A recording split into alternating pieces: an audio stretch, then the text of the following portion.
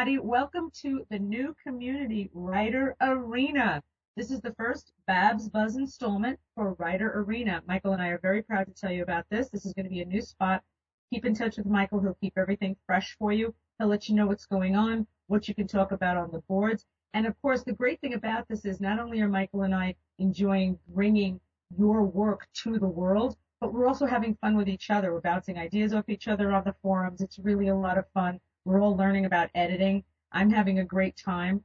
I want to mention in this show, this first Babs Buzz in Writer Arena, I'd like to give congrats to Pia, of course. Well done. Keep writing. This is exciting. I know that this has been quite a journey for you, but girlfriend, you've got it. So just keep doing it. It's exciting to see and hear. I do have allergies today, kids. Sorry, there's a north wind that's blowing. Happily, it's not cold, but it's blowing pollen around. So if I sound a little bit like a cross between Kathleen Turner and Annette Bening, there it is. I want to tell you about a program that I'm trying out to tell folks about to help their writing in my classes. And you guys probably all know about this. I don't, because I write organically when I edit and I don't do screenplays, but you guys probably will be able to tell me about a variety of programs. I got a pitch from a company called Plot Control 2.0. Now, Plot Control 2.0 was so much fun and so interesting that I had to do the trial. And it was so inexpensive, I thought, I might keep this anyway to double check scripts when they come at me. So as I read them, for example, I can kind of give myself, sort of like a litmus test to see if all the beats are firing correctly. It's an extraordinary program in terms of my point of view. You guys may know better programs out there. You may know better ways to go. I know Save the Cat has one of those, but I really, really enjoyed using Plot 2.0. Obviously, I don't get any kickbacks from these kinds of companies. As they make their presence known to me, I share with you. So, free movies on demand. I saw China Moon, and I have to tell you, I was very interested in this screenplay, mostly because of the acting, but also the a lot of people would figure this as a sort of a cornball thriller mystery. I loved it because it had a couple of really unique twists. The performances were exceptional, but the foreshadowing, the subtext was all there. And if you really want to check your skill set, I'll get to that a little bit more later in the show, but if you really want to check your skill set, definitely take a look at China Moon. Also, Safe Men I thought was really stupid, but I really enjoyed watching these guys, this great talent, do these silly scripts. So it made me ask myself, why do these talented folks do these films? Now, the obvious answer would be, darlings, we all got to get a paycheck, right? But I think any time an actor can do something completely different of anything he's ever read before, he's going to do it, especially if there's a paycheck in it. So check out Safe Men and China Moon. So funny about China Moon. It was a very low budget and it actually made money. This is exciting for me, Michael, because I didn't get a chance to tell you this in pre-show prep, but I will tell you now. We signed a writer that we learned about through the Simply Scripts platform. It's very exciting. His name is Greg Williams, so congratulations to Greg Williams. This is kind of a cool story.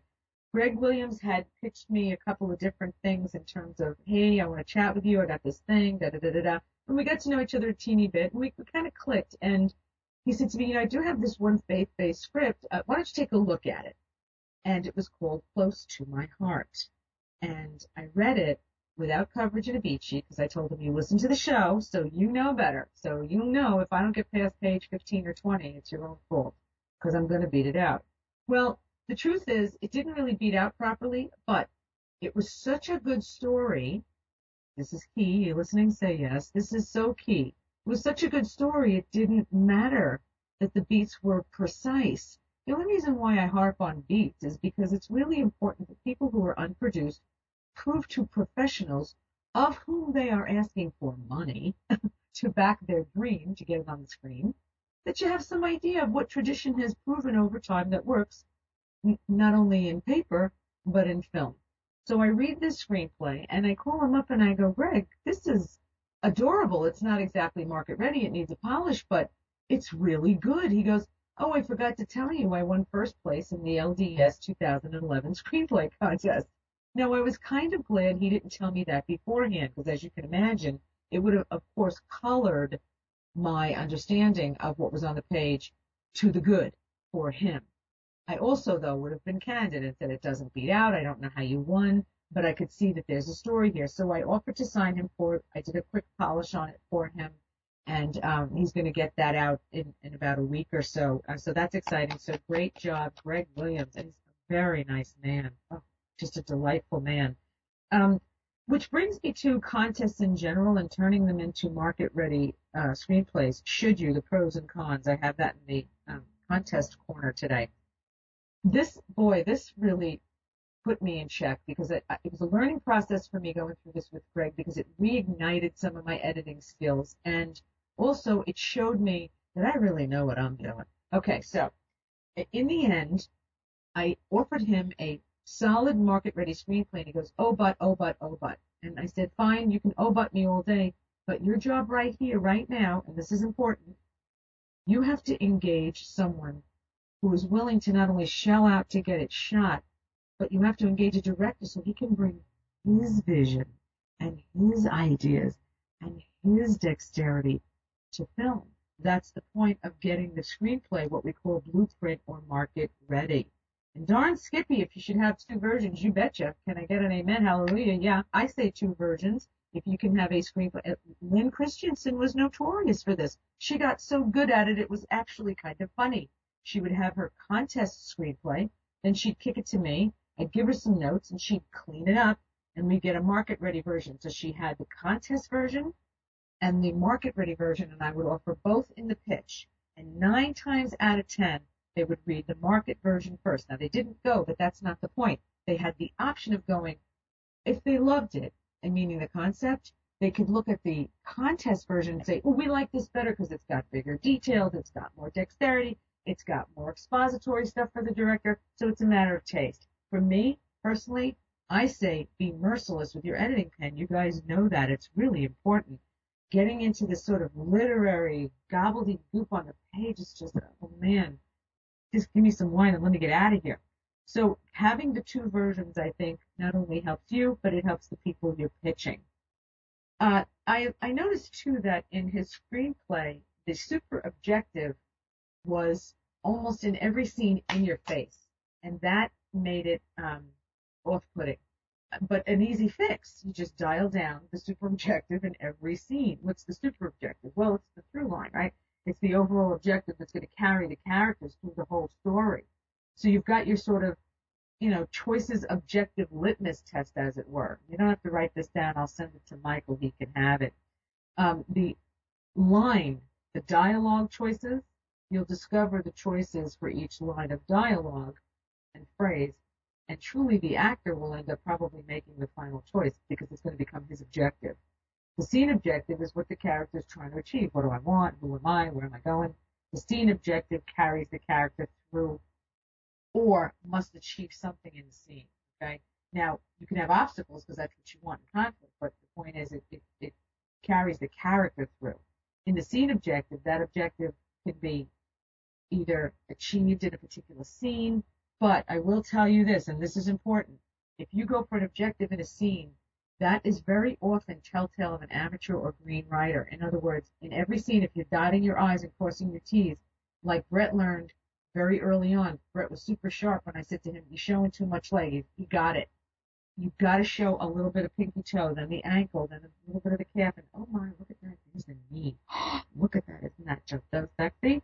So the point is, if you're you can have scenes that are succinct and dead ends in and of themselves, but you better be careful that it fuels the super objective, which is the overall arc of the actual screenplay. I hope you guys don't get in the total weeds. You can play this back if you want. So the actor says, like, I want security, I want to find the love of my life, I want peace, I want a family. And this speaks to, this is huge, why bios about your characters help. I'm going to talk about a writer right now, real quick, who shall remain nameless. And she says to me, I know my story in my head. I can't get past the first scene. I said, that's because you don't have your bios on the wall. If you had your characters on the wall, you know what they would do? They would wake you up at night. They would start talking to you. They would say to you, hey man, I found this ring over here and let me tell you why. Or I found a foot in the sand and it was attached to a body and OMG, I stumbled on a corpse and I'm in a world of hurt because I might have seen something I shouldn't have seen. They start talking to you. They really, really do. It's important that you have bios somewhere where they're accessible. I have a dream about having my desk set up in such a way, Michael, and Writers Arena audience, where I have three screens, one dead center and one on each side. Bio on the left, right? Edits and copy and paste on the right, and my final draft in the middle, so that when I'm doing my polishes for folks, because I do polishes for hire, that I can do it a lot more quickly, and I kind of look cool sitting there, right? So I have this. This is kind of a secret. You guys don't know this, but I'll tell you. I have a pink rhinestone tiara, and when I really get into it, and I have my wine, and I'm editing, and I'm in the zone, I put the tiara on, and I look like a horse's ass, but it's kind of fun. It makes me feel young, and I really like it because I'm closing in on the very ripe old age of blank. Okay, in the book corner, Writing Subtext by Linda Sager. I didn't get into it last time, and I wanted to because it's important. It's a great book. This is a book, Writing Subtext, that you can't read quickly. I'm sorry, you just can't. It's not like Save the Cat where you got, bullet points and all that kind of stuff. But I am going to bring you to page 76, where it's really imperative that you take a look at choosing the description. If you get into it and take a look at 76, I think you'll see exactly why you should own this book and refer to it. But I will read a segment of this from page 113, where they're talking about On the Waterfront. Great movie, right? Terry Malloy, who's played by Marlon Brando, hunk o' life. God, is he gorgeous, was. He raises pigeons, and he's a stool pigeon. Throughout the film, the pigeons echo the story and his character. Their flapping of wings represent the freedom he would like to have, which is also carried by the sound of the seagulls on the waterfront as they dive and coo. The pigeons are friendly and chirp when he's talking to his love. The sounds are frantic when he's confronting the bad guys. Malloy is a scavenger, tied to the droppings left to him by others. He is trapped in his relationship to the mob, waiting for the next handout, just like his pet pigeons. Now that is story and metaphor, and it gives you enough subtext so that you can really tell who this guy is. This book is just exceptional. It's a very slow read, but it is one of the richer screenplay books that you will find out there that will really help hone your craft. Which brings me to some of the best writing on television in terms of subtext that right now, I don't know if any of you are watching it, but I am completely hooked on Bates Motel. I mean, I love television for television's sake. There's a network called MeTV that I just cannot get enough of. I mean, they have reruns of Frasier and Mary Tyler Moore, and I can tell you that as a screenplay agent and as an editor, I am reminded of all of the things that fired in my subconscious that I have no idea I was even going to use. I didn't even think about it. And here it is, some 20, 30 years later, Michael says, I love Bates Motel. I love it too. That is actually helping me help you. So look at how wonderful all of these talented folks paid it forward for us. Isn't it great? Well, it was funny, not funny, haha. I didn't like it when the dog died, okay? So I I go on Facebook like an idiot and I go, did they have to kill the dog really? Because I started to cry. And here's the kicker, and this is funny. I hope you're listening because this is really cool. Like 20 people get up and go, you don't understand. They had to do that because that shows you how he gets into taxidermy. Now, of course I knew that. I still didn't want them to kill the damn dog, right? So, but it was so cute the way these viewers, and I'm going to assume for the sake of this discussion that none of them were writers. I'm going to assume that based on the spelling errors and the grammatical errors. No, I'm just kidding. I was making a joke at their expense, and it was fun. No, seriously, darlings, it was amazing. They all said the same thing. No, you don't understand. They got to set up for the taxidermy. I thought that was so cool. So if they get subtext and they get foreshadow, good golly, Miss Molly, you guys better get it too, or else I'm going to thank you all. Okay, so taxidermy, though, is the symptom. It's not the cause. The cause is what? Fill in the blank. Well, I'm going to give you my rendering. The cause is I can't say goodbye to things I love, and a more cryptic notion, which is, to me, very tongue-in-cheek. I keep company with dead things. I love keeping company with dead things. So in the end, Bates Motel, which is a prequel, and obviously a modern day prequel, which is really an oxymoron, but how brilliant is that? So it brings me to hooks. You guys are always looking for things to write. Um, I love the Drudge Report because you get all these amazing stories that you have to use caution. I harken back to Greg Williams, who loosely based his screenplay on true events. Well, if you're going to if you have to use the names of the people, you got to get their permission. You got to pay for it. I recommend you don't go there. It's noisy. Let the producers do that. That's their job. They're very good at it. They know all the ins and outs of how to get that done exactly right. But you can get these great ideas from news clippings, and they will present to you terrific hooks. Now, if you ever need help, ask me, because I can find someone to help you, or Michael can find someone to help you hit your hook out of the park. I just got pitched a terrific idea from James. I can't remember James' last name. I'm sorry, James. I don't have my name cues in front of me, but it was about a movie about a rat.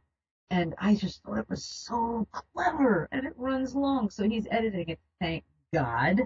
But I thought it was just really, really clever. There's science magazines that you can use. I need low budget sci-fi in the worst way. I get hits all the time from producers. I got some money over here. I got some money over there. Help me find stuff. And you guys know that I use Inktip, to help my clients, and they help me. Inktip helps me a lot. I get a lot of publicity for the agency there.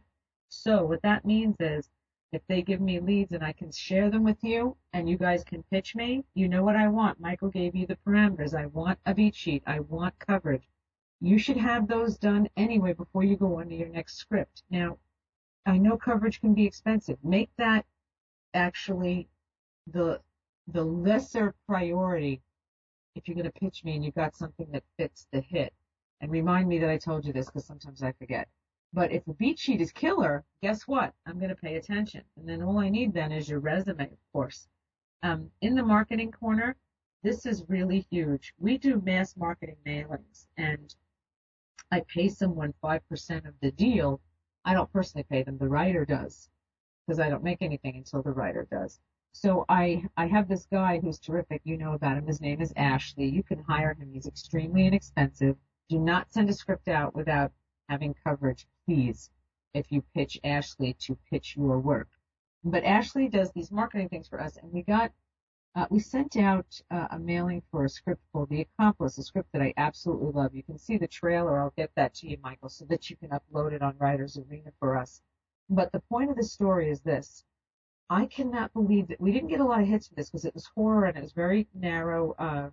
It was a very narrow reach, this particular marketing effort. But we touched a lot of faces, and let me digress for a minute. One of the people we touched was so mean to me that I actually, finally, after all these years, just read the email that was so mean, and I of course, I got angry for a beat, but then I just laughed because I thought to myself, boy, I must have really gotten under his skin. Cool.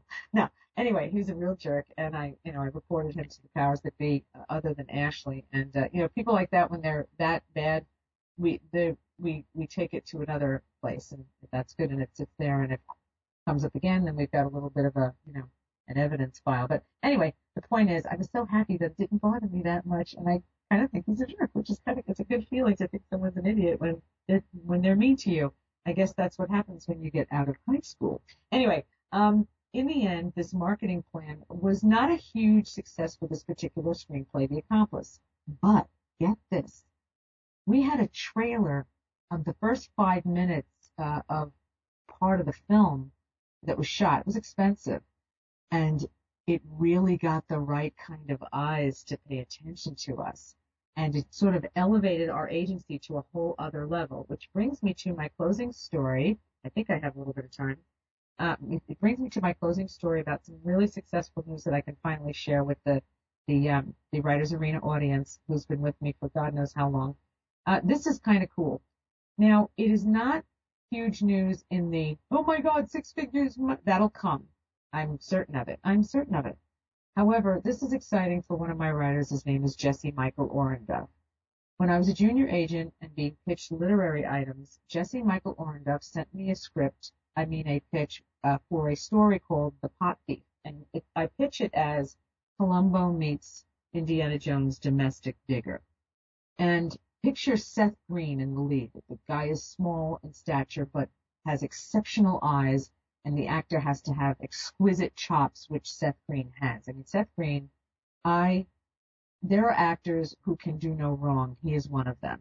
He may not have the physical stature of a Brad Pitt or a George Clooney or any of your hunks in Hollywood, but his eyes and his face, he explores so much so quickly, and it's so quickly refracted in his face that I watch him and I'm in awe. And his voice, his speaking voice on film, the way they tape his voice, the guy's just got it. He was born to do what he's doing, and praise God, he's not a druggie, he's not a loser, not a jerk, and he's doing it.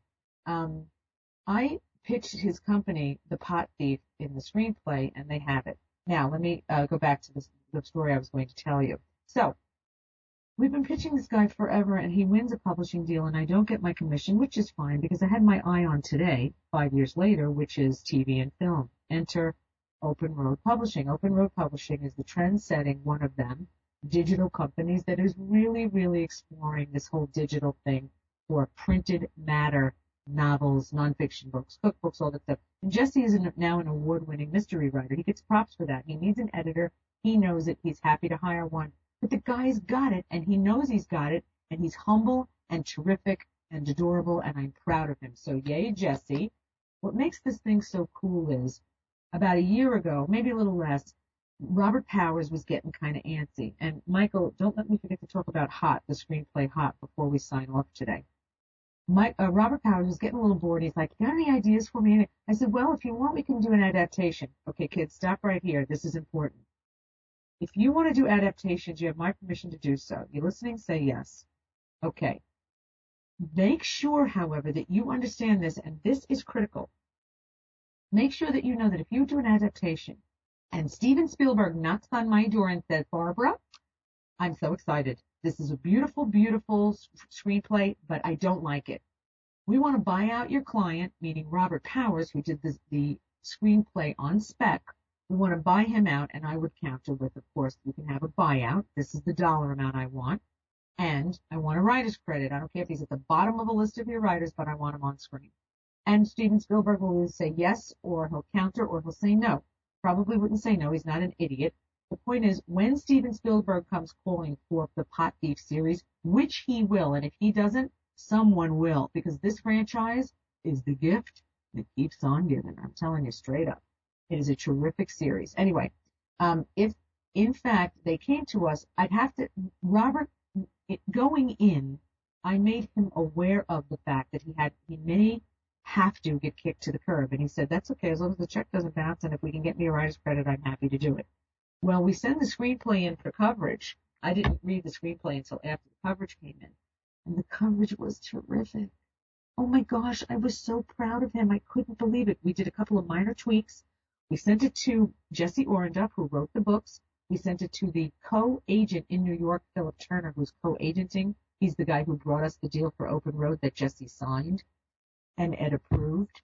And Ed read it, and I read it, and I have to tell you, kid, this screenplay, it's rocking.